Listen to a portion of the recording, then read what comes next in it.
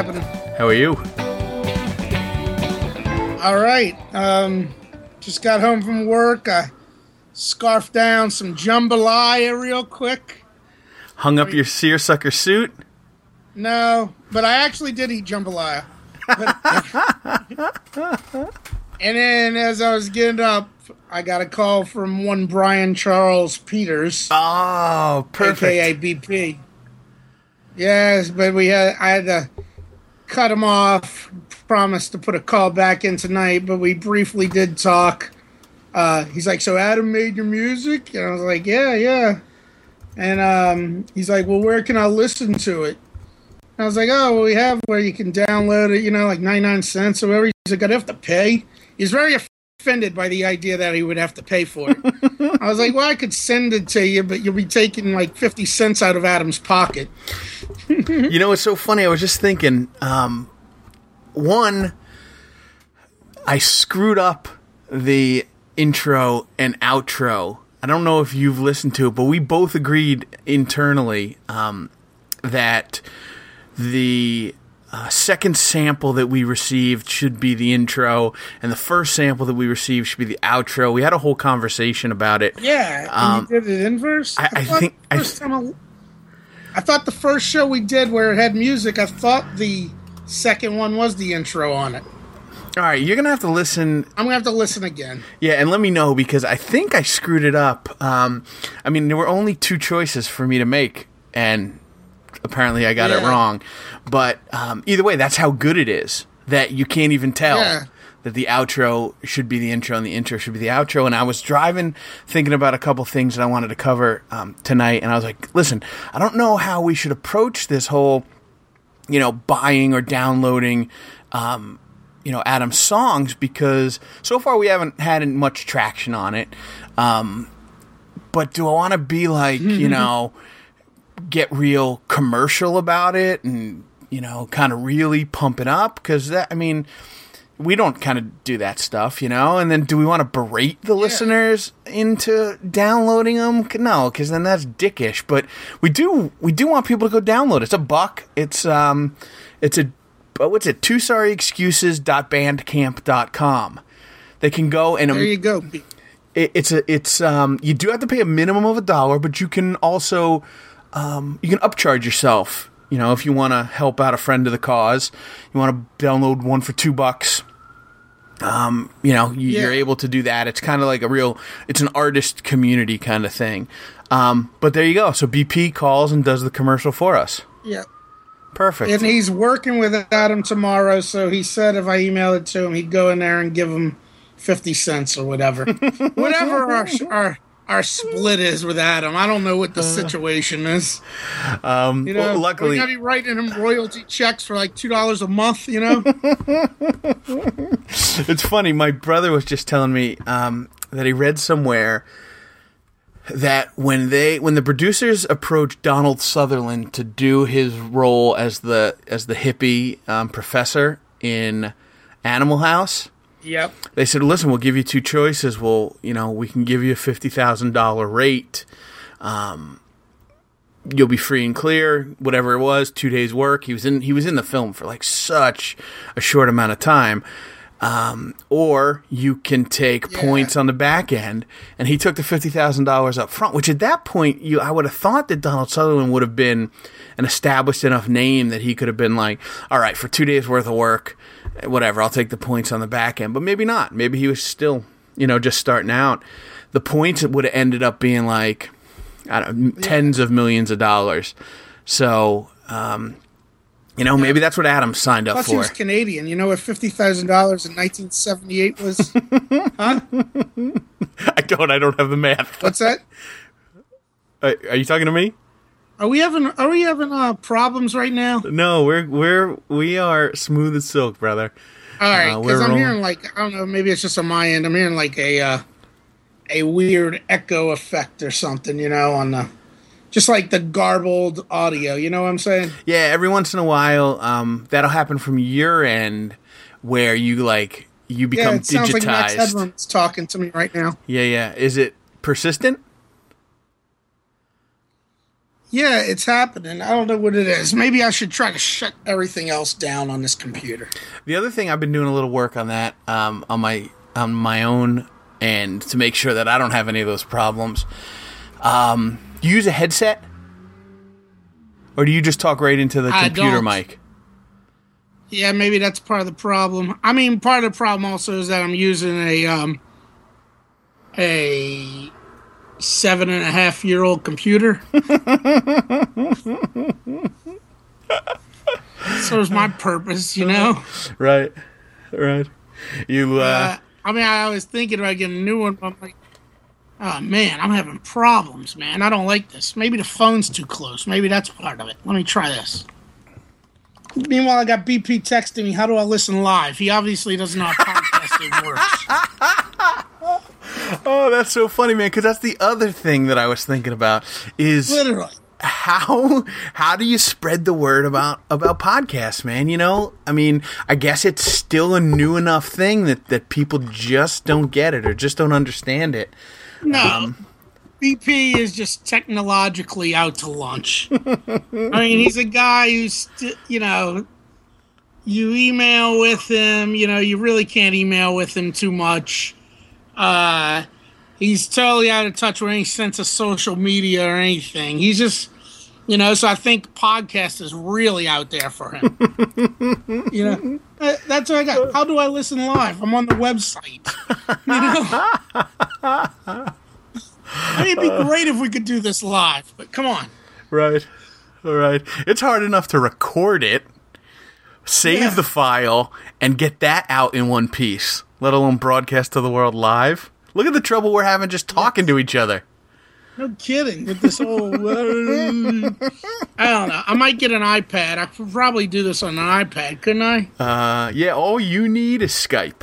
So you do that in any manner that you see fit. And it should be pretty good. Yeah, I'm going to let him know he should go listen to the old ones. Yeah, catch up. This is ridiculous. Exactly. Yeah. Exactly. He can even listen to the old ones on the website. He's asking me, I was like, well, if you'd listened to our show, you would have heard the music. Yeah. Tell him he's there anyway. Listen to last week's with Fat Pat and tell him to start working his way backwards. Yeah, how many downloads did the Fat Pat one get? All right, I was looking at that the other day. Like 12? Not a lot. 13.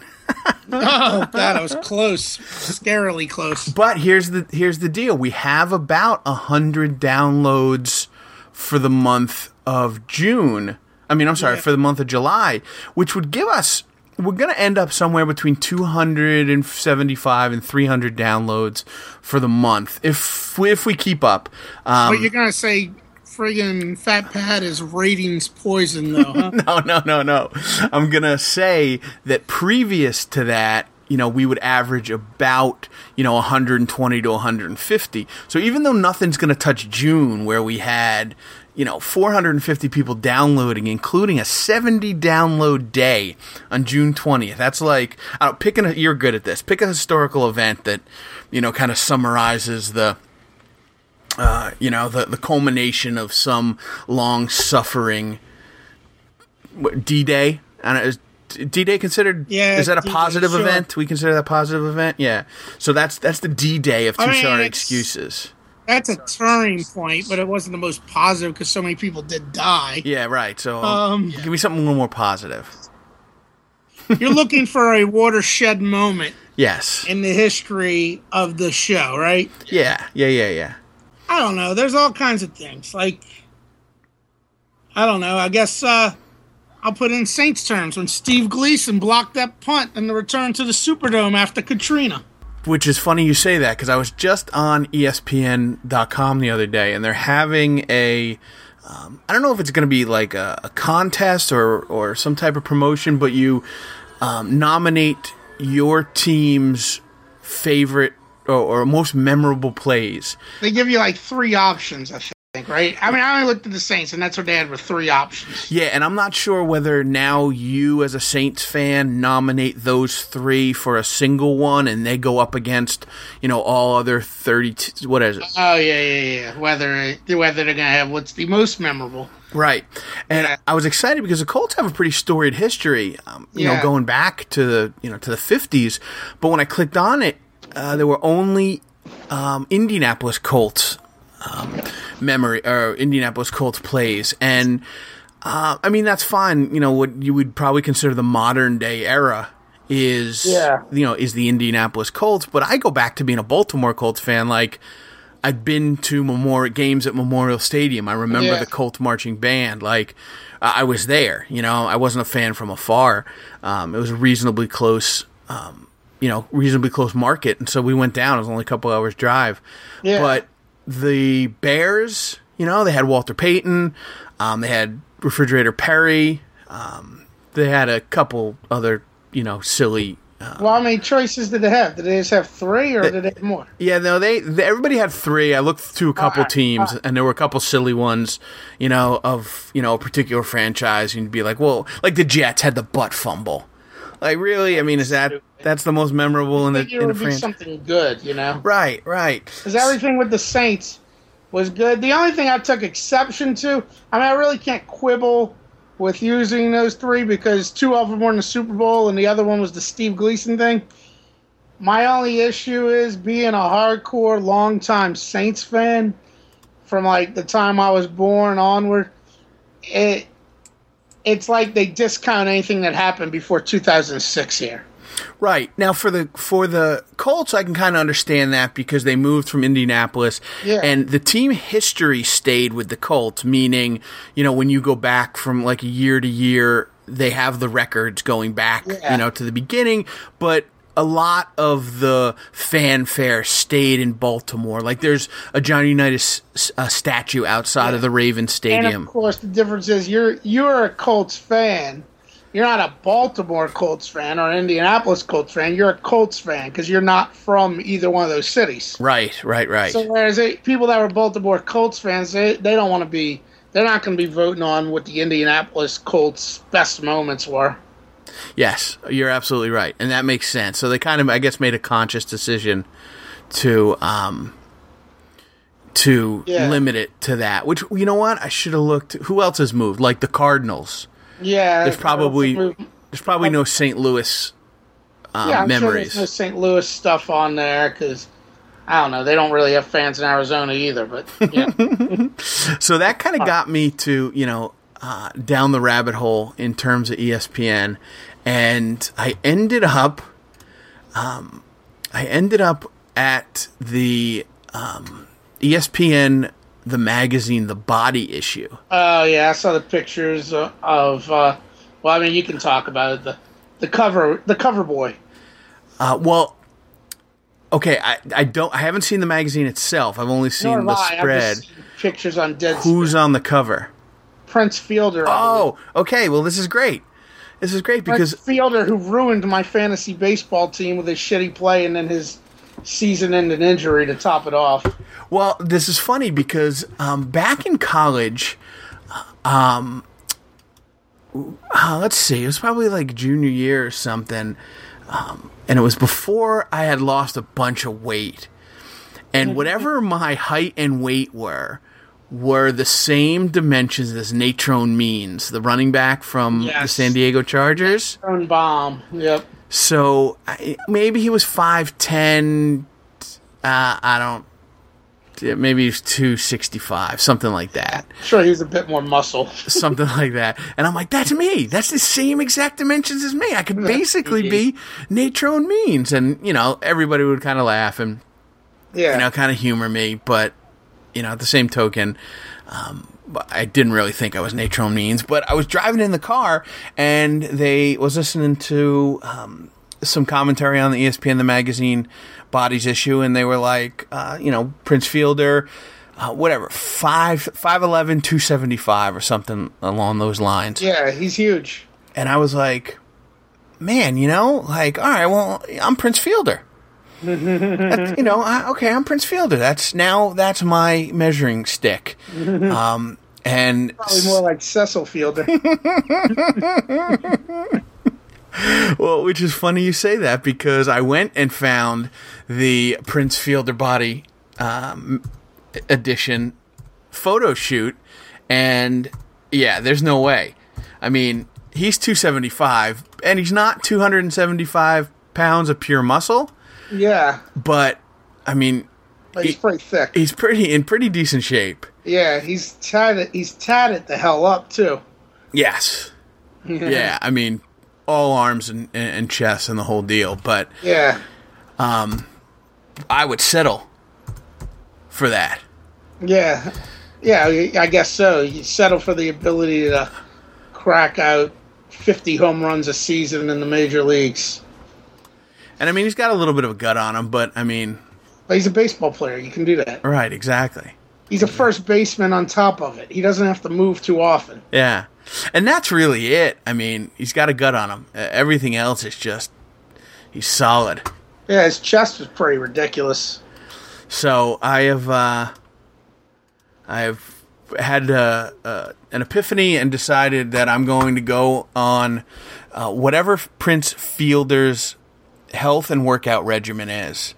Yeah, probably part of it. Well, he was it Prince Fielder who claimed he was going to become a vegetarian? Yeah, I think he did become a vegetarian. Yeah, well, you know what happened?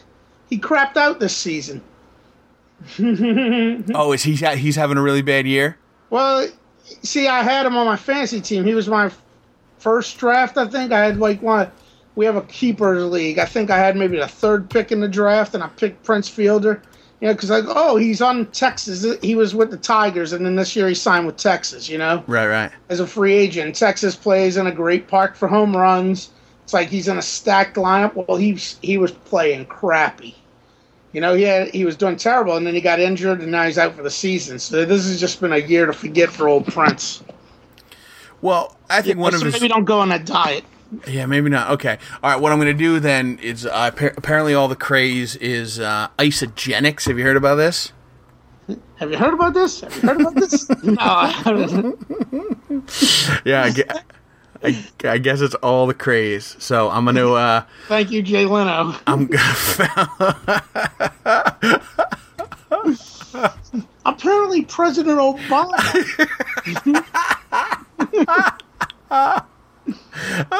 what's his wife's name? He'd always reference his wife.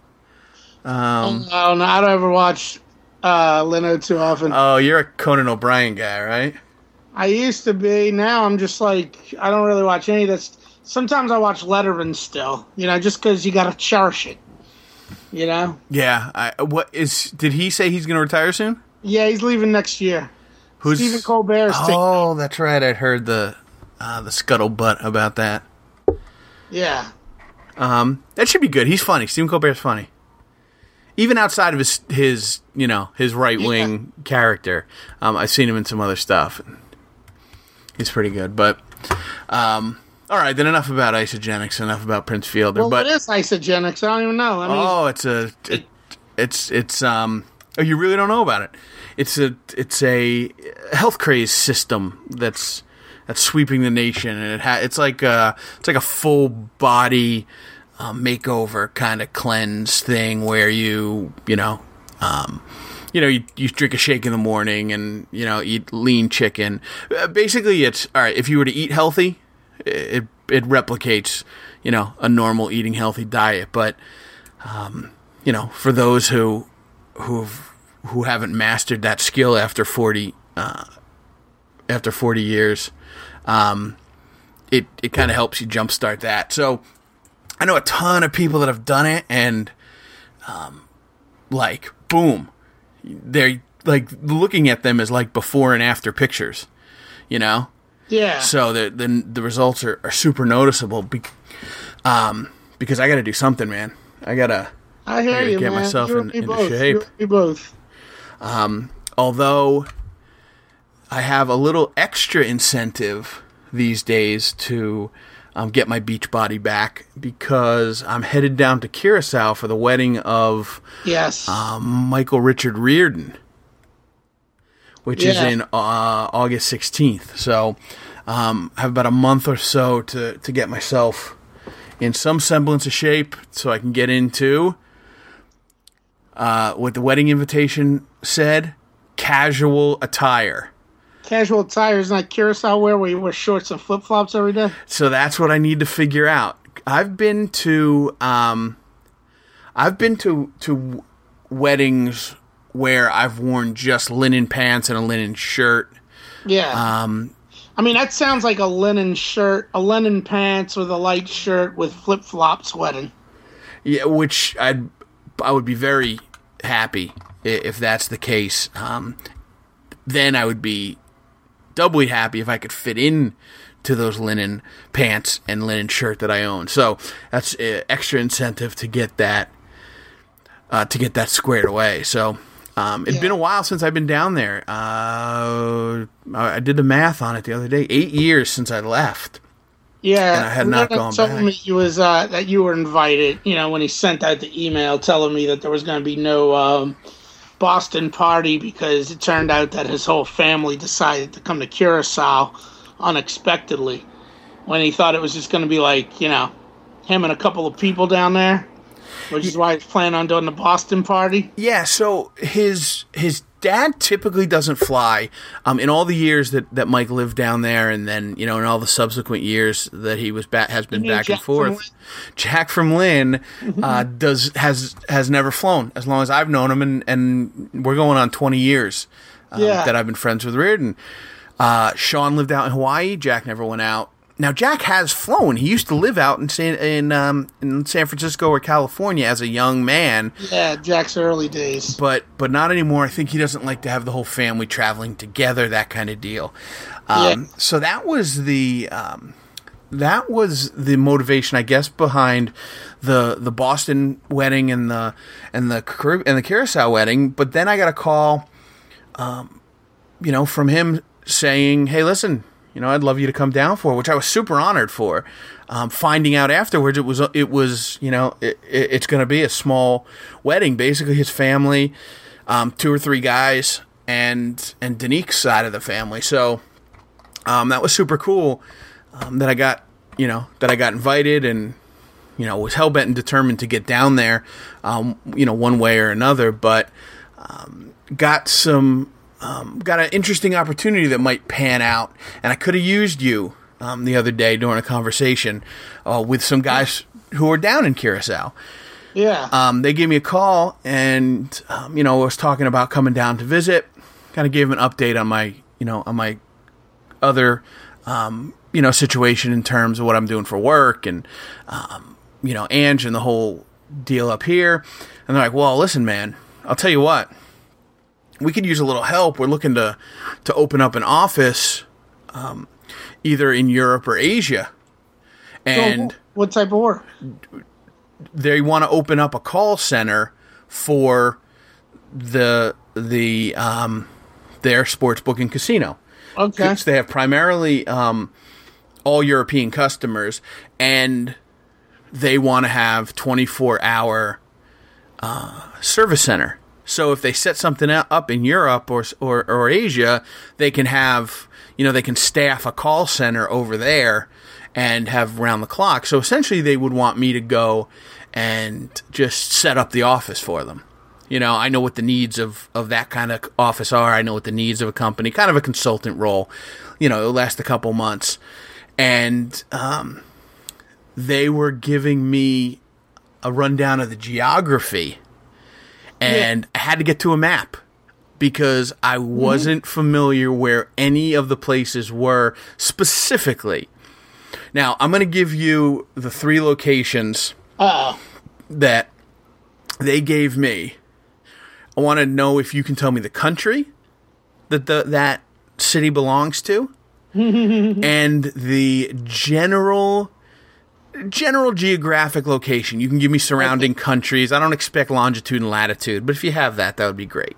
I don't have that. We're going to start off with an easy one. Manila. That's in the Philippines. That is in the Philippines. I would say that's an Oceania, you would call that part of the world. Okay. All right. You can, because I wouldn't even know what to call it. I think that's what it's grouped as. Australia was called a continent, but a lot of times they refer to the general whole area down there as Oceania now, All right. I didn't realize, which is kind of a good point that you bring up, because I didn't realize how far, I guess, west you would consider that. I didn't realize that it was so far west of Japan, for example. Yeah. I mean, it's really, it's really closer. I didn't realize Vietnam was so far west of Japan. It's just as close to India as it is, and Australia as it is to Japan. Yeah. So, good bully for you. Great job. Second one, I'm going to give you a medium one. Okay. But this one stumped me a little bit. Let me find. Oh, okay. Here we go. I know where we are here. Wait a minute. Oh, Budapest. Oh, I've been to Budapest. Okay. That's in Hungary, Central Europe. Correct. Yes. It is not in Turkey. In case you were wondering. Hungary's like, Poland, Austria's nearby. Yeah. Okay. All right. Good job. Yeah. Yes. I spent 2 weeks in Budapest as part of one of the law study programs. Where was your home base? It was. I believe we were in Buda. No. When you were, were you? There's two sides. The Danube runs through Budapest. One side is Buda, the other side's Pest. Where was the school that you were going? We were in Budapest. Oh, you were in Budapest. Okay. Yeah. Okay. It was like they did 2 weeks in Budapest, and there was another program which was in Vienna, which was 4 weeks. You could sign up to only do 2 weeks of Vienna or a whole 4 weeks. You didn't have to.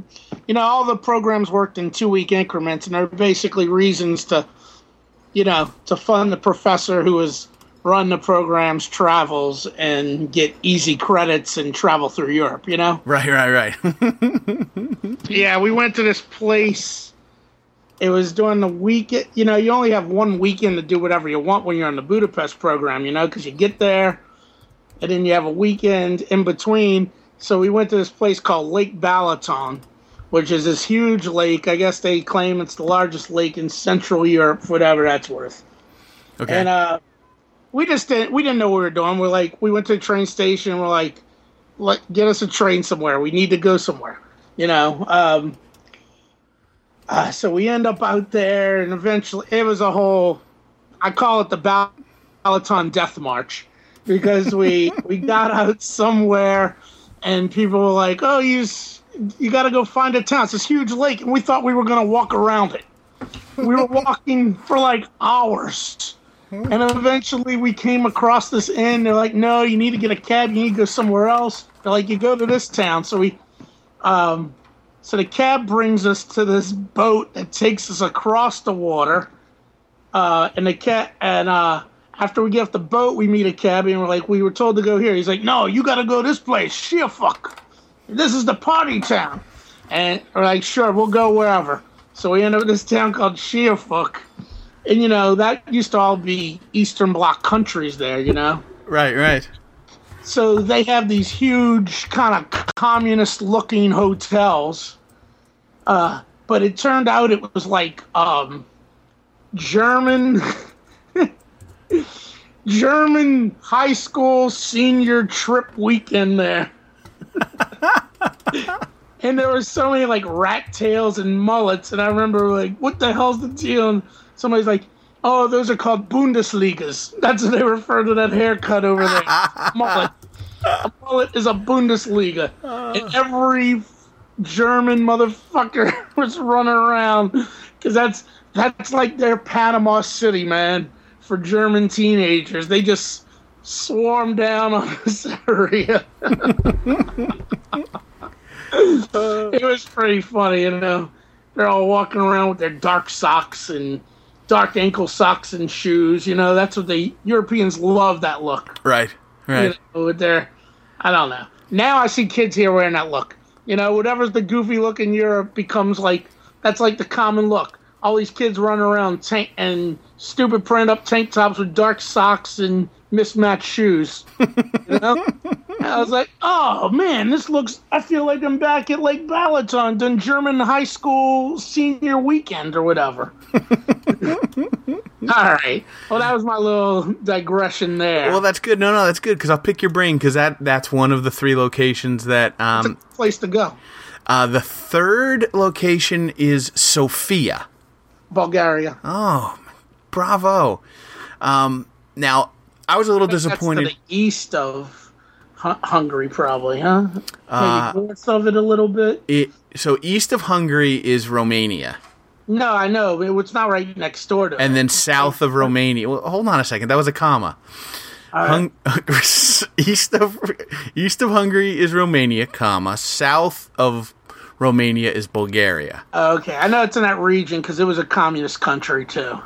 So, so Austria, Hungary, Romania, Moldova, and then Ukraine, and that borders on the Black Sea. And then just south of that is Slovenia, Croatia, Bosnia, Herzegovina, Serbia, and then Romania's huge. Serbia, then Bulgaria is underneath Romania. Now, I was kind of psyched because... you didn't know where Sofia was? You didn't know what country that was in? No, I didn't, man. It's the capital of Bulgaria, brother. Yeah, okay, great. I needed you. This is why I started this conversation with I needed you the other day. But I was psyched when I saw Bulgaria because it's got a pretty decent coastline and it's on the Black Sea. And even if you're not on the coastline, if you're on the southern border of Bulgaria, that borders with Greece. And I've heard crazy things about Greece, and that's not particularly far from the Aegean Sea. So I was like, all right, you know what? I could do that. But once I found out it was Sofia, I was a little more disappointed because it borders Serbia, and it's inland. I think it's a mountain region. So yeah, I bet you got some pretty depressing architecture in Bulgaria. I would imagine. That was under hardcore commie rule for like 50, 60 years. But now that I know that Budapest is in Hungary... Budapest is really cool. You know, it's a big thing in Budapest. They have these baths. You know, these bathhouses. Like Turkish bathhouses. Yeah, you just go and chill in them, man. They got these mineral baths and stuff, and then they got a big old pool outside, and you just chill out there all day, you know? Like in Rounders?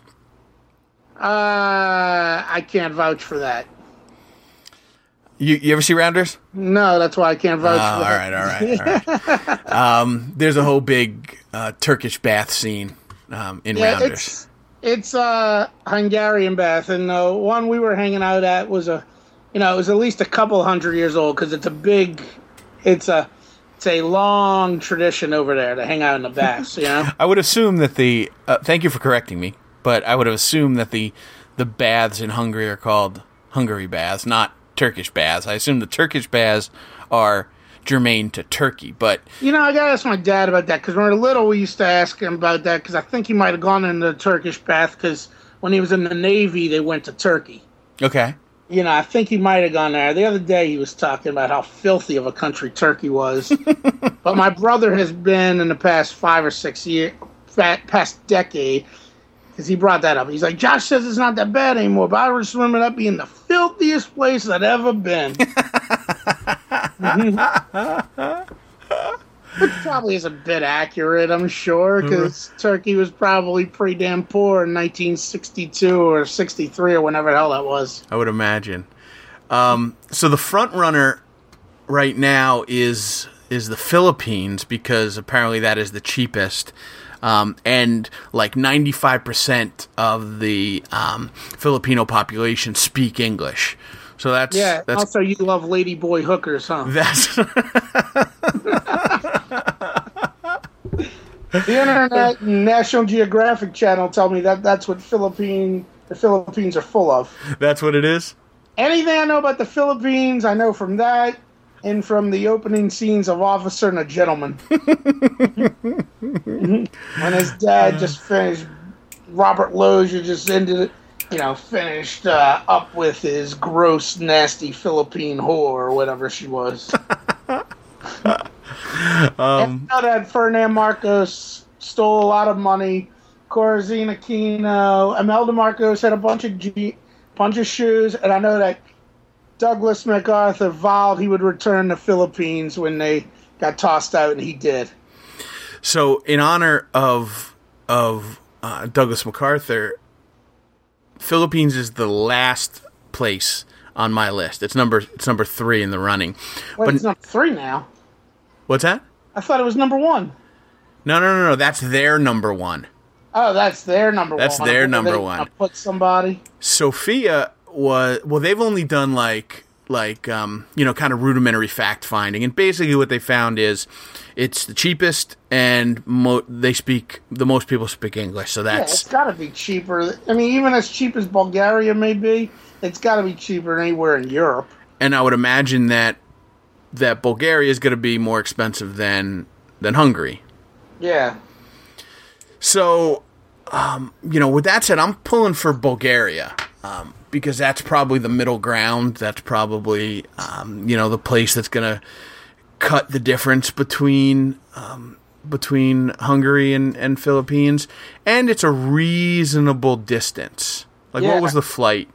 12 hours tops? Yeah, it's like a 12-hour flight, I'm sure. Probably make it in one connection. You fly from Bulgaria to France or Bulgaria to Germany, and then you can fly direct. Frankfurt, I think, was one of the places we were directed to when we were flying to that part, Philippines would be miserable. You'd have to go across the U.S., and then it's a 36-hour trip. Well, if you end up going to Europe and you need a partner. You're in? Yeah, screw it. I'm in. All right, perfect. Anything to get me out of the legal career.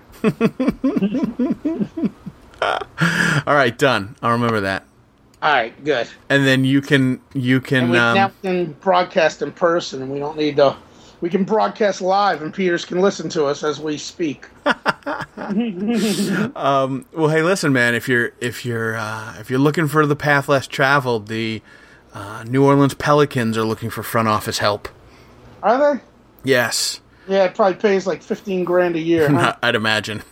Yeah, because all those dudes that have those jobs are normally like 22, 23-year-old kids. Yeah, exactly. Even in the NBA, it's there's no middle class. There's no middle class management in the NBA. You're either, executive vice president lifer, or, you're working for $22,000.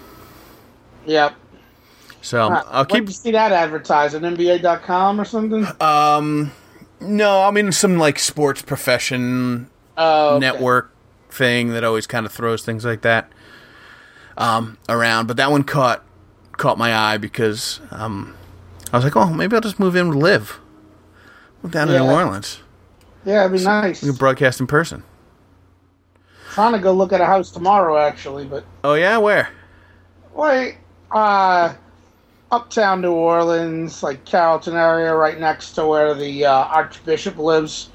It's a foreclosure house that I saw go up the other day. I called the people. The guy called me to look at it. He was supposed to call me back because he's like, wait, when I get back to office, I'll call you because I got to look about showing times, showing rules. Right.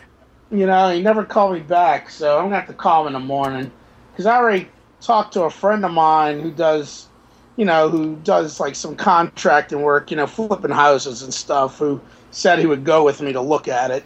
Oh, sweet. So I can get an assessment of whether, anything's going to be too ridiculous, or... Well, you know what I'm saying. When we were looking at houses, we had... Our realtor was also a contractor, so he just had a general eye of, hey, listen, you can do this, you can do that. Stay away from this place. Don't get involved in that. But we looked at a couple places because we really opened up our spectrum in terms of what we'd be willing to take on. And then once we found out that there's a government-sponsored mortgage that lets you build in construction costs into a fixer-upper, then that was like game on. So, the house is listed for $100,000. It's going to take $200,000 worth of renovations, but hey, $300,000 was our ballpark. Let's look at a place that might need a lot of renovations. And in Asbury, there's a ton of places that need a lot of reservation. Like that down here. The problem is the stuff like that needs a lot of renovations. At this point, it's getting to where it's in really bad areas. All the good stuff the places in the better areas have been snapped up in the past. You know, it's hard to come across those places because even places, if it's in a desirable area, they'll want a lot of money for the place, knowing that some yuppie has no problem coming in and dropping a couple $100,000 to spend a couple $100,000 more and working on it. You know, right? So you know, they're like, well, whoever buys this house is going to turn it into a $400,000 house anyway, so we might as well sell it for 200-something thousand. I thought Brad Pitt and Angelina Jolie bought all the houses in New Orleans. I don't even know where their house is. I think they were. I mean, I guess maybe they have that place in the Quarter, but I don't know if they own it. Maybe they do. I don't know. I don't know if you saw a thing about a month or two ago when it was Brad Pitt noticed Matthew McConaughey, who was hanging out with Drew Brees at an apartment across the way, and Brad Pitt tossed Matthew McConaughey a beer. I did hear about that. To the next. Well, you know the funny thing about that, this is the kicker to that story. All right, that was Memorial Day weekend. Happened like the week before that, I guess it was. A week or two before Memorial Day weekend, because it was Memorial Day weekend when I was hanging out with some friends, and the guy was telling me that, you know, they used to wait tables down in the Quarter, and a woman they know, her and her husband lived in the apartment that McConaughey and Drew Brees were hanging out in. But they had subletted it to him. To not sublet directly Matthew McConaughey, but to some company and that, you know, who let it out to them, you know? Okay. And they got evicted because the landlord saw those pictures and was like, well, why the hell's Matthew McConaughey hanging out in that apartment? You know, how shitty is that? Because they probably had a really good deal on rent, which is why they were subletting it out. Like, sure, we're not going to get rid of this place. Right. You know? Oh. And two things is he sees that, he's like, oh, the sublet, that's breaking the lease. Another thing is, man, you know how much more money I can get for this place now that this is the place Matthew McConaughey and Drew Brees hang out at? Right, no shit. And what was that? That was down in the Quarter? Yeah, down in the Quarter. Yeah, how fucking shitty A. is that? That is. Yeah, you get friggin' tossed out of your apartment because of TMZ, basically. Jeez. That does suck. Yeah, but it's kind of a funny story, although it is shitty, because you're not going to... The Quarter, you know, it becomes less affordable every year, and those people, they got burned, man, but they were probably making damn good money when they were subletting that place. Yeah, I mean, who owns property down there? Are those all rental properties? I mean, a lot of them, but Lenny Kravitz he owns one, and he's selling it right now, and I saw the pictures. Like, from the outside, it looks like just like an old school New Orleans French Quarter Creole cottage, and the inside, you know, he put so much money in renovating it. It doesn't even look like you're in the French Quarter when you're in the house, it looks like, you know? Right. I mean, they got people that own them, of course, you know, and my buddy lives in a little condo down there, like this little, you know, converted building, which, you know, his condo is probably like 400 square feet, you know? Okay.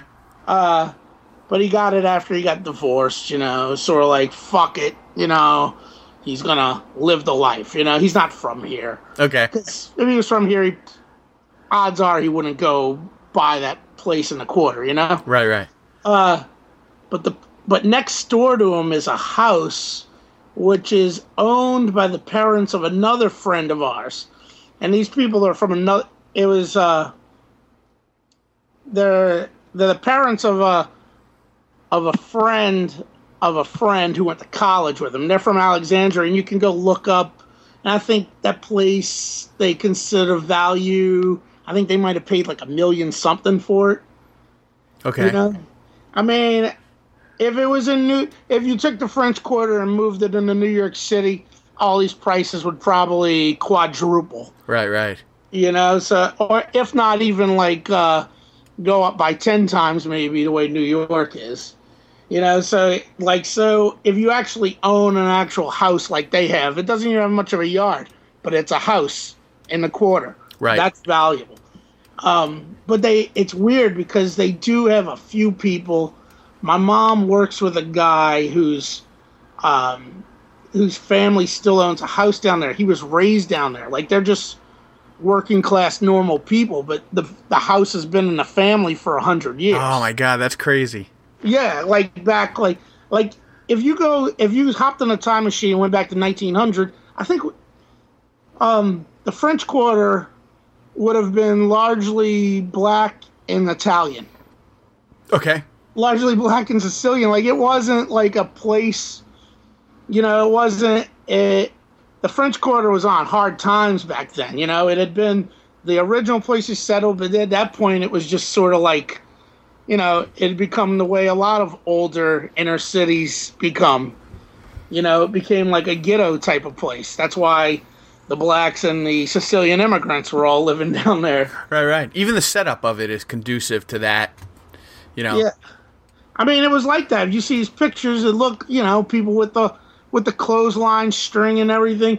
But I think when it really started to change, even though people still live down there, even 20 years ago, they still have weirdos that live down there. But it used to be even more common that a weirdo with not much money could go and rent a place for fairly cheap. But those places are... Because I spoke to a bartender about that down in one of the bars down there one day, because he was living down there, about how much harder it is to find affordable places to rent there now, Yeah.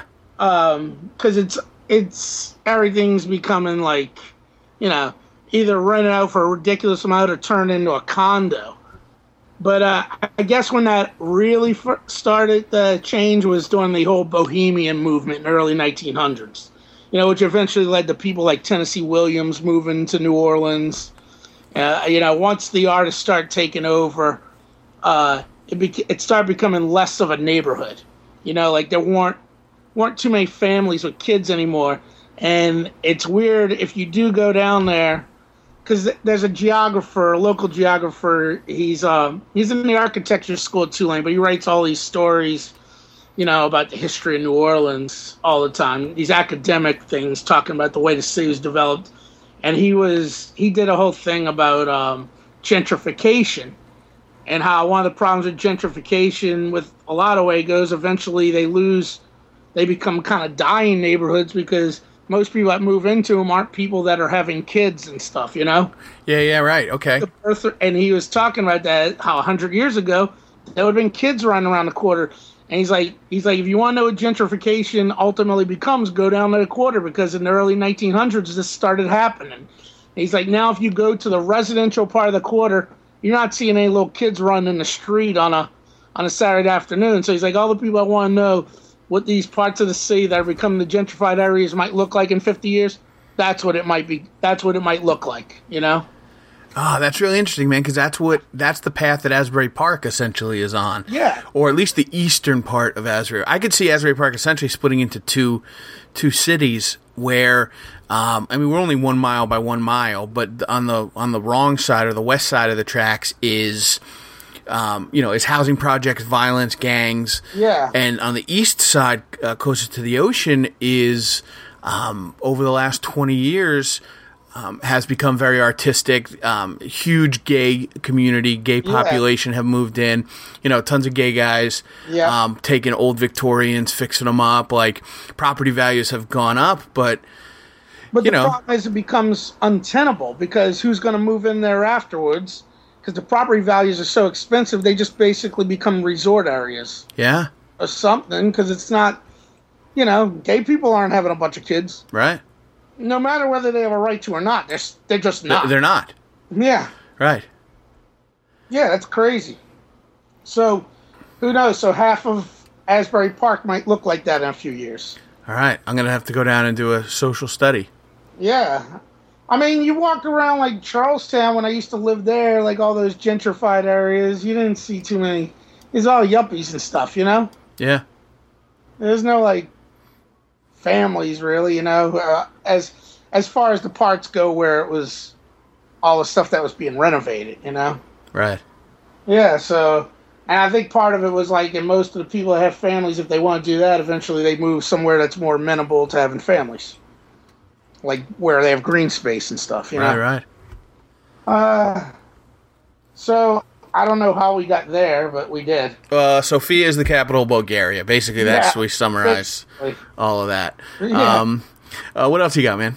Well, I can tell you about my 4th of July. Yeah, happy 4th of July, by the way. Yeah, which we haven't covered. No. I'll tell you this much.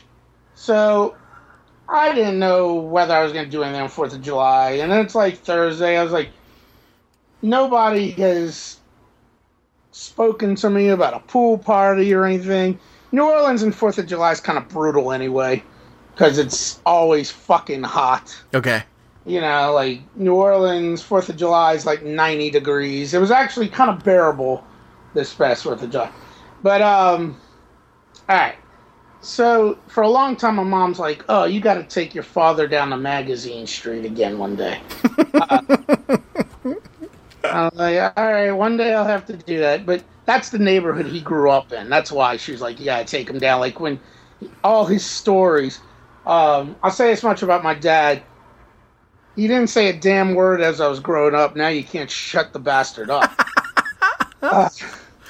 You know what's just so funny is that I was just looking at, when you told me the location of that place you were looking, I pulled up my little map of New Orleans, and, you know, I zoomed into to the Carrollton, area, and then I saw Magazine Street, didn't I? Isn't that? I mean, it's not far from there. I mean, it's a little... It's Carrollton, from the end of Carrollton, or the foot of Carrollton, however you want to look at it, to the foot of Magazine Street, or I guess that would be the end of Magazine Street. Yeah, it's probably a half mile away. And it borders on there's a golf course, and then it cuts across. The park. Okay. Yeah. So the zoo on one side and the golf course. Oh, it has the zoo. Okay, I was wondering. We've talked about Magazine Street extensively before. Is Magazine Street where you ran into the guy with the girlfriend, the SU young alumni? Yeah, that was about probably. The SU people. That was down. What was that? That was probably around the 5,000 block, somewhere around those. Okay, because you were bringing your niece to the zoo. No. When I ran into the SU people? Yeah, you brought your niece to the... Okay. Oh, 2 SU people things. The one that when I went and followed the car. Yes. You know that story. Yep. That was a different time when I went to go pick up my car from downtown.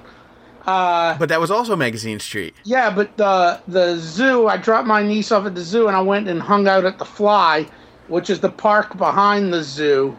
Right on the river that you can see on a map there. Yes. And that's where I was hanging out when the SU guy, who I haven't spoken to in a few months, or he hasn't texted me, Tom Dahl, since who asked me if my dog was an SU fan or something, you know? Right. Yeah. Okay, so it all comes back to Magazine Street. Now I know why. Well, like when my dad grew up there, he grew up down by Napoleon in Magazine, is where he lived. If you're looking at your handy-dandy map. I see it. I got it right. I'm right there. He grew up, I think, in the 4500 block. And this is a funny story about him. He loved Magazine Street. When he was 15, his parents moved into a house on Joseph Street, which is right off of Magazine Street, and it was behind what is now a Whole Foods, but used to be a streetcar barn. Okay. My dad refused to move. He stayed in the house on Magazine Street down there. And, like that tells you the level of parenting that his parents had. They didn't do anything about it. How old was he? 15. He refused to move. I mean, I think eventually he moved, but he refused to. And my mom talks about when they used to date, you know, no matter where. My mom lived in Dauphine Street down the 9th Ward. You know, that's where she grew up. And no matter where they were in the city, wherever they went on a date, or, you know, they could have been out on the lakefront at a restaurant out there, and he would have to bring my mom to her house in 9th Ward. He always had to go back and drive down Magazine Street before he brought her home. You know, like that was his jam. Magazine Street was like his place to be. It was the hip street. You know, so that was one reason why my mom wanted me to take him down there, because now it's totally different. It's all boutiques and stuff. When he was a kid, it was, you know, it was very working class. It was a lot of bars and po' boy shops everywhere, you know? Right. Now it's like, it's all these, you know, kind of she, frou-frou women's boutiques and all this type of stuff. But anyway, I'll get to that. That's the back part of the story. The first part of the story is the Jersey Boys movie's out right now, you know? Okay, yeah. You know, I get angry I didn't see the musical when it passed through here, but it'll probably come again. But, you know, it involves Frankie Valli and the Four Seasons, you know, Dagos from New Jersey, Dagos. Yeah. Therefore, you figure my dad's going to be into it. But, like, when the musical came through town, like 2 or 3 years ago, my mother and niece went with my dad to something at the theater where they do everything. It was, I think it was the Symphony. And they said the poster afterwards for Jersey Boys. And they're like, oh, you want to go see that? He's like, no, I don't care about that. You know, clearly not knowing what it was about. Right. But, so we didn't take him to it. My brother and I ended up taking him to this $1 Million Quartet thing, which is, have you ever heard of that? Sure. It's like Carl Perkins, Elvis, Johnny Cash, and... Elvis, Johnny Cash, and Jerry Lee Lewis, Jerry Lewis, yeah. Yes, and my dad loved that, of course, because my dad was born in 1940. That's right in his friggin' wheelhouse. He loved Jerry Lee Lewis. Right. Although he won't go see him live, because he was going to play at the Casino, Mississippi about 6 months ago. My sister's like, you want to go see Jerry Lee Lewis? He's like, oh, I don't want to go see that bum. He'll probably die on stage or something, you know? Although he thought he was the baddest guy, even when we went to go see that thing, he was like, oh, Jerry Lee Lewis, they should have done more of his songs. He loves Jerry Lee Lewis. Okay, so anyway, he rarely goes to movies anymore because he really can't see too well, and he really can't hear too well anymore, you know? So it kind of sucks. He loved movies, but it sucks for him because it's just shitty when you really can't hear and see too well, you know? Right. Well, I guess he saw something in my mom's... Because I told my mom, I was like, the Jersey Boys movie's coming out. One of the old man's going to want to see it.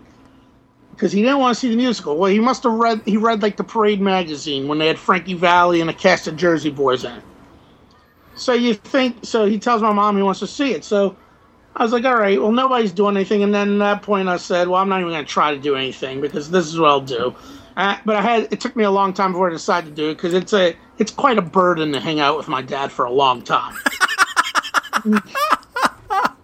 Especially the fact that I was going to have to drive to Mississippi in the morning, get him, bring him back. You know, how far is the Mississippi place? It's only like an hour away, but 60 miles. Okay. But I ended up driving about 265 miles round trip Friday. Because I clocked it, you know, when I was about a mile or so from the house, I was like, oh, wait, I better clock how long this trip's going to be today. You know, but I called him up on Thursday night. I'm like, Dad, you want to go see Jersey Boys tomorrow? And he was like, yeah, like really excited. I was like, all right, they got a noon showing at the Britannia, which is like the old single screen movie theater, like the last one left in New Orleans, you know? Right.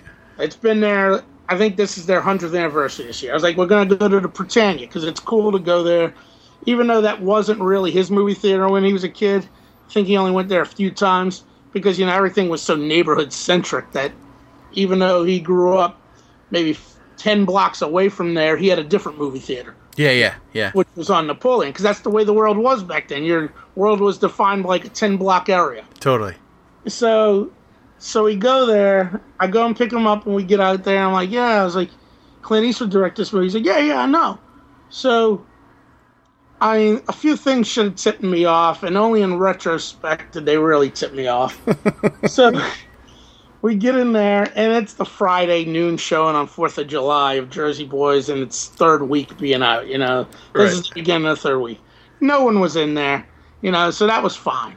You know, there was a couple that looked like they had to be at least 10 years older than my dad, and then a few other people. There might have been 8 people max in the theater, so it wasn't much of a concern that he was talking.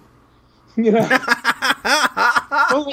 the previews are coming on. Yes, you can talk a little bit, when previews are on, but he was completely just ranting during the previews about other stuff, Not like, hey, I'll go see that. Let's go see that when that comes out, or totally unbelievable. I'd never go see that movie. No, he was talking about the what he had for breakfast or whatever. Yeah, like not even. Oh, you know what he was talking about?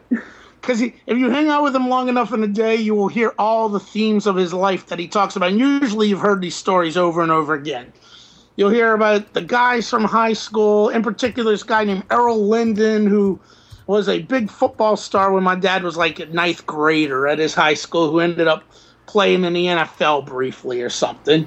You'll hear about that. You'll hear about his time in the Navy. Eventually, you'll hear about all the assholes he worked with at his job when he worked for AT&T for all those years.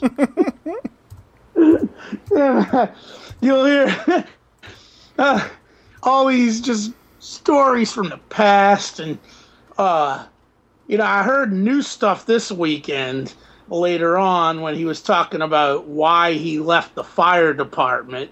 My mom didn't even hear that story. I was telling her about it later the next day. She's like, I've never heard that story. It was about some asshole, which is basically the reason why when he got a chance to jump at another job, he did, because of this one asshole that he couldn't stand that he worked with.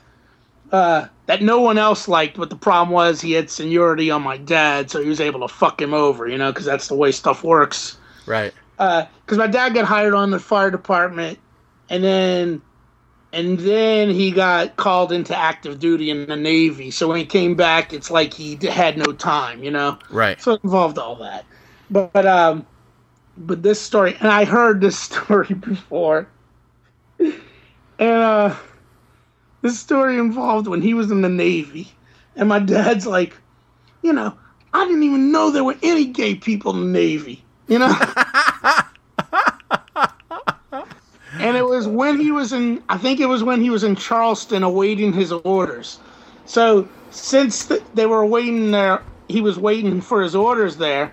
All the guys who were in Charleston waiting for their orders, you were kind of treated like shit by the Navy, since they knew you weren't going to be there for the long haul. Like you were you were waiting for your orders to go to another base, which for him ended up being Norfolk. Okay. So him and our guys are all waiting for the orders. They made him do like the KP duty and the kitchen duty and all that, cleaning the mess hall. And he's like, yeah, this guy came up to me, and he was an older guy, and he told me I wouldn't have to do this anymore. And then he took my number and all that, like his, I guess off of his dog tags or whatever. Right. He's like, I didn't even know it at the time. But then I realized later on, that guy's gay, and that's why he took my information. He's like, next day we line up for attention. And he's like, I'm all worried because I'm like, oh no, that gay guy's gonna come and pull me out, because he was like an officer or something. Right.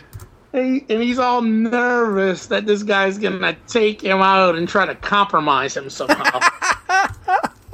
And this is when he was first married to my mom too. He's all nervous about that, and he's like, and then next thing I know, I see him walking in handcuffs because the guy that came on after my dad was some hick, and I guess he tried to make a move on that guy too, and then that guy got drunk or whatever, and he ratted him out, so they arrested this guy for being gay. Oh, no way. That's what he used to do. And he was saying what sucky was the guy had already retired, but he had come back to the Navy, and he was arrested, so he lost his retirement and everything, because that's what they used to do to you. But my dad's like, I didn't even think there were any gay people in the Navy. Yeah, I mean, this is 1963, Right. Like my dad's idea of what a gay guy is, Right. First he thinks, oh, well, they don't allow gays in the military. There's no gays here. I was like, yeah, but you were probably surrounded by a lot of them. You just don't realize it. Especially since Navy traditionally always has the highest incidence of homosexual members. Well, I mean, they have the YMCA theme song, or the Village People theme song. In the Navy. Yes. So he's talking about that while the previews are going on. You know? And I'm like, oh man, you gotta chill out, you know? And, like, even before, I should even mention this on here. Like, before we go in the theater, my dad grew up in segregation, Jim Crow, New Orleans. Okay. And he's like, oh, you don't want to go to the balcony, right? He's like, no, I don't like sitting in the balcony. He's like, I never wanted to be in the balcony. He's like, couldn't go in the balcony anyway. He's like, because that's where, and he thinks he's whispering. Because that's where the blacks had to sit. And I was like, all right. This is before you even got the story about you haven't even walked into the theater yet. And I'm like, when he was telling the story at the gig, I'm looking around, I'm like, thank God no one is in this theater right now. You know. Like, I mean, he wasn't saying anything bad about it. Right. Just that some people don't like being reminded of what life was like before integration, you know? Right, exactly. I mean, he's what, 74, 75, something like that? He's 74 in June. Right, yeah. So he's a 74-year-old guy recounting, his memories. So he has no malicious intent. There's no bigotry behind it, just those statements, but that's... Well, I'm not going to sit here and say my dad isn't a bigot. But those statements were pure fact. Yeah. You know? But the problem is he talks louder than he thinks. You know? But so then the movie starts, and I'm thinking, all right, he'll shut up now. But he kept talking a little bit, you know? And I'm like, come on, man. I was like they're showing, since it's taking place in the 50s, he's like marveling at the cars. He's like, oh, Studebaker. You know? He's giving running commentary. Yeah, I was like, all right. And then at one point he turns to me and before the movie even begins, he's like, they got lots of guys from Jersey, like lots of singers and stuff. And I'm like, oh, okay, not thinking anything of what that comment meant. Right. But then the movie's gone, and at one point he turns to me, he's like, this is like probably 10 minutes of the movie, he's like, Clint Eastwood isn't in this movie?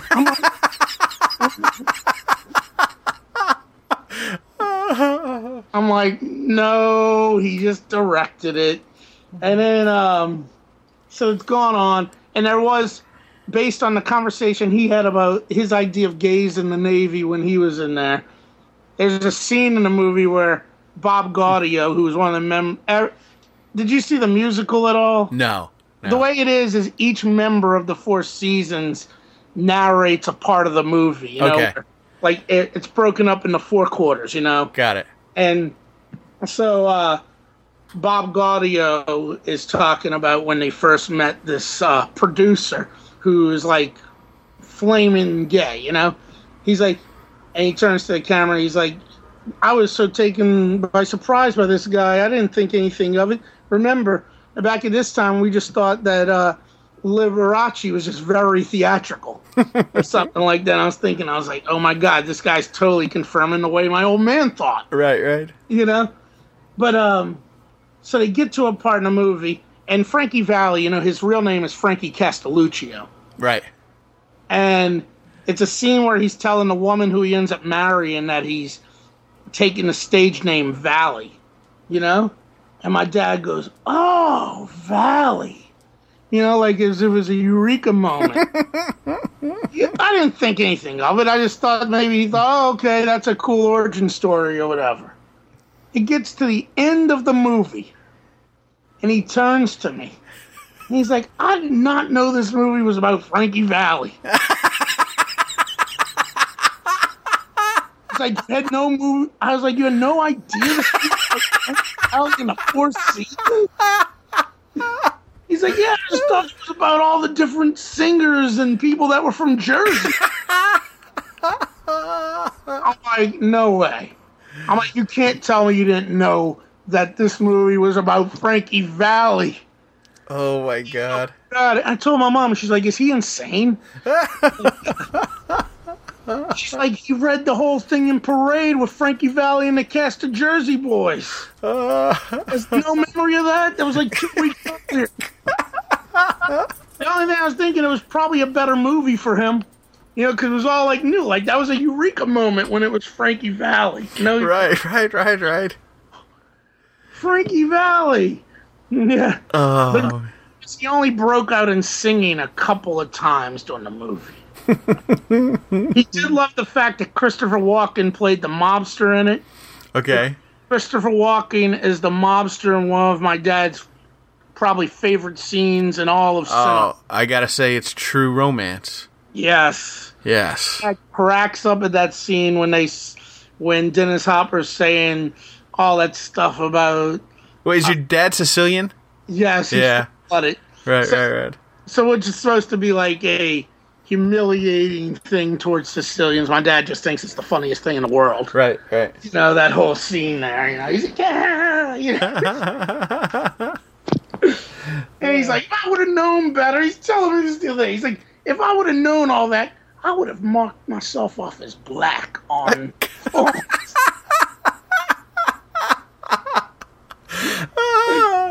because he thinks it would have got him stuff. You know? Oh, that's great. I was like, you say that now, but it wouldn't got you shit in 1960. Right. I was like, it might have got you thrown out of every place you go in 1960. You know? Too funny, man. Too funny. But I mean, I still don't think it's getting that far. But you know, he's got his. Like I said, he's bigoted. So anyway, we leave, and I'm like, well, I got to take him around uptown. It's like 2:00 at this, or 20 after 2 or something. We tried to go by the Po' Boy shop, which is like the last original thing down there, but they were closed because it was 4th of July. Tried to go to this other restaurant, but they were closed because of 4th of July. I was like, all right. I was like, driving. I'm like, I don't know what the hell we're going to do. You know, because places are closed 4th of July. So I drove past this one place, and then there's this bar that's been there for like 100-something years.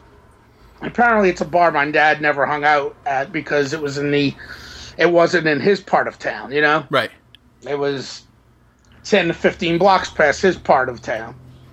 So we go to that bar, and it was very weird because my dad's not a drinker, so it's very weird to sit there and have a beer with him. But and another thing is, I'm not able to sit there and I wasn't going to be pounding beers because he would have noticed that and been like, don't drive me, you know? You guys would have been stuck. Yeah, I tried to nurse it for like 15 minutes, but he's taking forever because he's just talking, yapping on and on and on and on about everything and all these guys he knew in the 50s, and the one guy he knew that went to Jesuit, and how the guy that was the president of Jesuit, that's our high school. Yeah. That guy didn't like him because of one thing, which I've heard a million times. You know, see, my dad went to a rival high school. You know, he grew up in a different part of town, you know, where, you know, back in the day, people went by where their neighborhoods were. Right. Only one guy from his neighborhood, one or two guys ended up going to Jesuit, which was weird. And he told this guy, Father Thompson, God rest his soul, he's been dead for years. He told Father Thompson when my older brother's gone there at something, he told Father Thompson, you know, I used to not like Jesuit. And apparently Father Thompson always held that over his head. You know? And my dad, I've heard it. He's like, Dad, ever tell you this? I was like, yes, all the time. You know, I've heard it many times. He's like one day he was talking about something. I was like, oh, Errol Linden. He's like, how'd you hear of him? I'm like, from you. You always tell that damn story. You know, like I don't know. He's insane. But eventually, I was like, finish up your beer. And then I looked up, and this place, Dat Dog, was open. They served sausages and stuff. And the original one was opened up on this other street in uptown New Orleans about 4 or 5 years ago. And apparently my old man saw something about it, and he, in the news or something, he was marveled at it, like, how the hell can a place selling sausages be so successful? You know, like right. He doesn't understand it. Right. So I was like, screw it, this place is open. Let's go to Dat Dog. So we went there, and the whole time he's like, he's like, man, he's like, I can't believe this, a hot dog place. You know, he's like, this is ridiculous. 50 years ago, if you would have told somebody this would be the successful thing. I was like, all right, because he kept going on. I was like, Dad, 50 years ago, if you would have told somebody that you could have a device in your pocket where you can have all the world's information at a fingertips notice, people would have thought you were crazy. Like, you can't gauge what people would have thought 50 years ago on what's going on now. And it kept on. I was like, things change. I was like, yes. And if a guy from 50 years before you were living on Magazine Street in the 50s came and saw what was going on, he might have been like, man, 50 years ago. I was like, times change. Get over it. People want hot dogs. God bless America. Yeah. But we had to go hit, like, it was like the memory lane tour. We drove past the house that his grandmother and his uncles used to live in. Drove past, like, his aunt's house. Then we drove past the bar. This bar called Grits that he used to love to hang out at back in the day, and he claims that he worked there, although that's dubious. His claim to fame is that he razooed the pot there one night. Wait, what's razooing the pot, apparently, when people are playing a poker game, and you got the pot in the middle. Yeah. Razooing the pot is when you say, fuck it, and you grab the pot and you run out of there. And his claim to fame is that I don't know. I always take his stories with a grain of salt. Maybe he was with the guy that razooed the pot, but I really have a hard time believing my dad was the one that did that. He's got Napoleonic complex, so he likes to think. He has a delusion of grandeur. But so then we had to drive back behind where the house that he wouldn't move into was, and it was fine. It was, and then my mom called me up at one point. She thought I'd already brought him home. It's like 5 o'clock. She's like, where are you right now? I was like, driving down memory lane. She's like, where? Memory lane. She's like, Magazine Street? I'm like, yeah. But I'll give him this much credit. I was like, at least I can die with that, without that on my conscience now. Because my mom kept saying, you got to bring him down there one day. You got to bring him down there one day. And, he's 74. He was my dad's kind of a sour fellow, but he was genuinely happy Friday. So. Good job, Lev. Good job. It was like, whatever. The thing was, I brought him back to the house here, and the whole day he was talking and everything was fine. But then he come here, and him and my brother are sitting inside, and the news came on. They had something on there that pissed him off, that him and my brother got in an argument about. And I said I was gonna bring him home at 6 o'clock anyway. This was during maybe the national news, which comes on at 5:30 here, that they might start arguing. And I was like, all right, we gotta get going. My mom and my brother were in the kitchen. I was like, all right, I gotta get Dad out of here before the 6 o'clock news begins. Before there's a controversial story that'll piss him off, And the news is always leading off with stories that will piss him off. Like I think the hot story I would have let off that day was how they had caught this scumbag kid that shot people down on Bourbon Street a couple of weeks ago. They caught him on July 4th. I was like, we gotta get out of here before that's the top story, and he's sitting here watching it. So I got him out of there, brought him back to Mississippi, and I did my job. And that was how I spent my 4th of July. Oh, well, I can't beat that, man. I can't beat that. He doesn't even recognize 4th of July. Because I'm thinking, I wore a shirt with a red, white, blue color scheme. He wore khaki pants and a dark green shirt. I don't even think it dawned on him that it was the 4th of July. Good stuff, man. Yeah. Good stuff. Well, up here it rained, so there you go. Oh, yeah, they had the friggin' hurricane batter in the East Coast this week, huh? Yeah. That kind of fucked everything up, huh? So, the sun didn't come out till Saturday, so a little bit of yard work and maybe a little beach, and then barbecue Saturday night. Sunday was just kind of laying low, hit a little beach. That was about it. You got to see the banner plane. I did get to see the banner. Oh shit!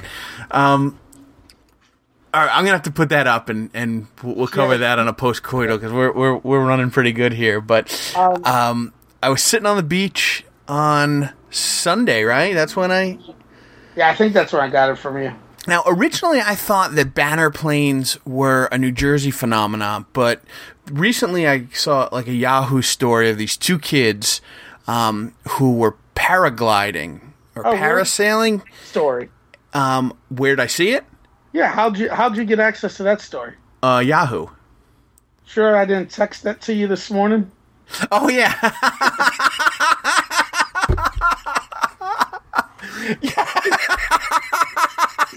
I questioned whether it was a banner plane, whether the banner was advertising Notre Dame. Right. So this is the exact this is the exact quote from the text I got from you today.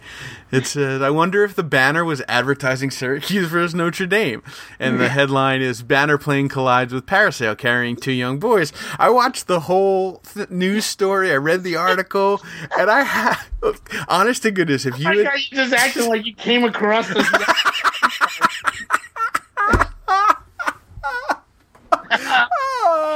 If you would have bet me $100 that you sent that to me, I would have said, "You're on, friend. You're on."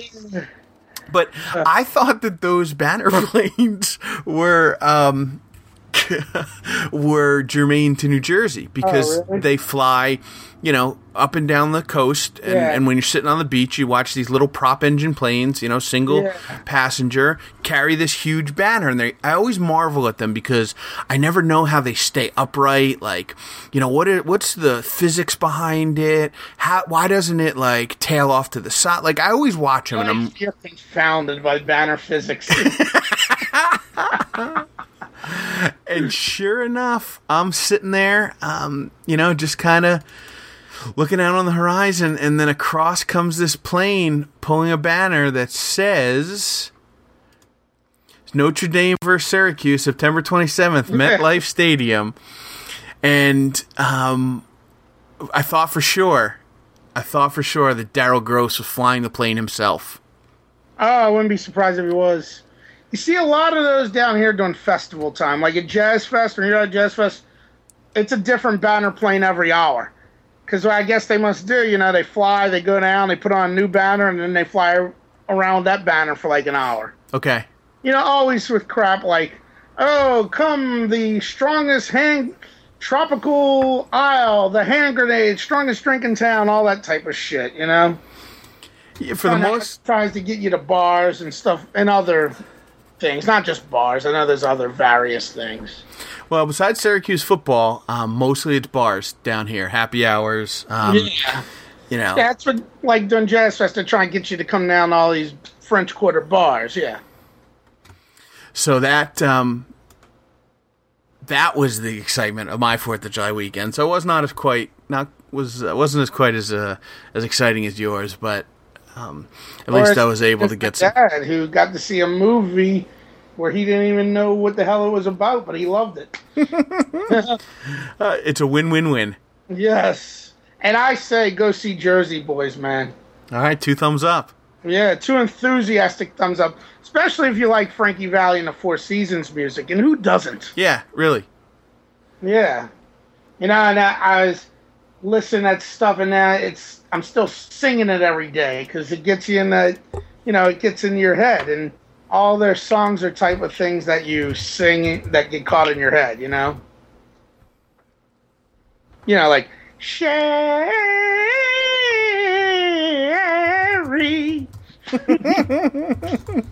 Funny thing about that is when I was at that wedding a few weeks ago, the next day I woke up and I didn't know if this was part of my drunken dream or something that actually happened, but I believe it is something that actually happened that night. We were like in a cab or something, and I was singing in a falsetto, and somebody told me I did it pretty well. The next day I'm like, I don't know if that was a dream or reality, but I'm like, I'm pretty sure it was real.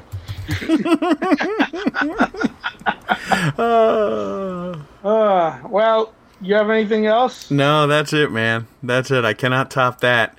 I'll tell you, I was a little insight into my current psyche. I was driving from my sister-in-law's birthday was today, so my parents took her and my brother and her and their kids out to dinner, and I tagged along. Wife? No, Jeremy's wife. Jeremy's wife. Oh yeah, the was it the Zeppo marks? Yes, the Zeppo marks of the DeSantis brothers. We went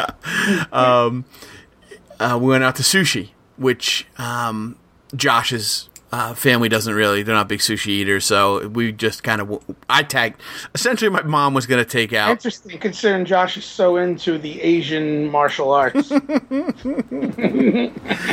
Really what it was my mom and dad were going to take out Jeremy and his wife for her birthday, and I happened to just commandeer the conversation, and I jumped in the car and essentially went for free sushi. So, yeah. We were, I was driving on the way home, and I was like, all right, I'm getting a little tired.